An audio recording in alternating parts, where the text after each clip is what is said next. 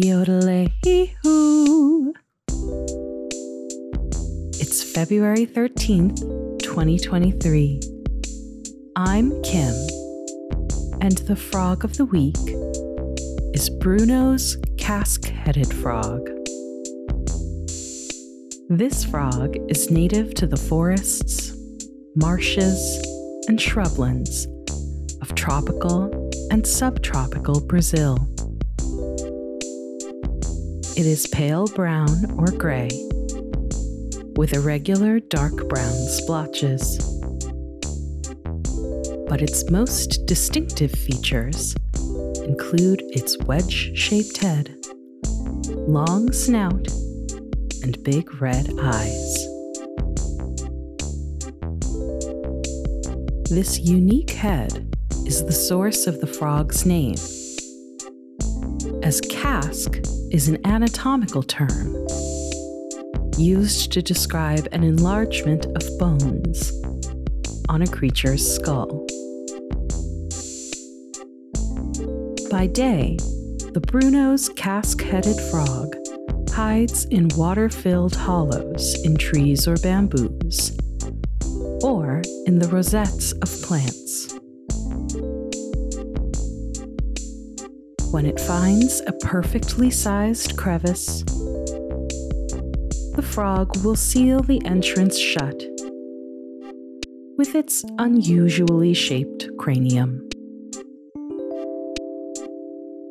Talk about using your head. Bruno's cask-headed frog is considered the world's first known venomous frog. Now, I know what you're thinking. Kim, what about poison dart frogs? And to that I say, hold your horses, cowpoke, because it's not darts yet.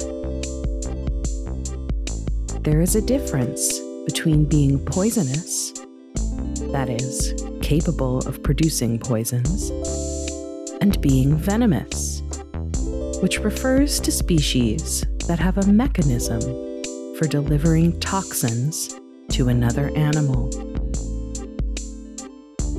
In the case of our friend Bruno here, that mechanism comes in the form of spines protruding from the skull.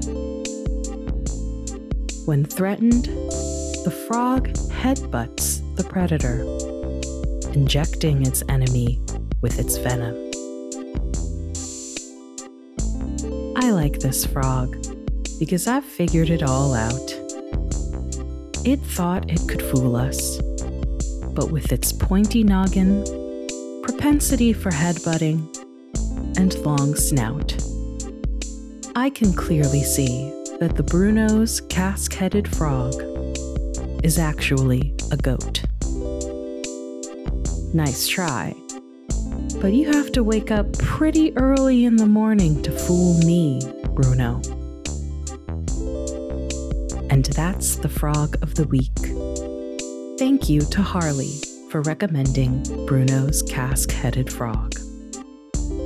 Find us online at frogpod.online, weeklyfrogpod.tumblr.com, or at weeklyfrogpod on Twitter. Thanks for joining us. See you next week.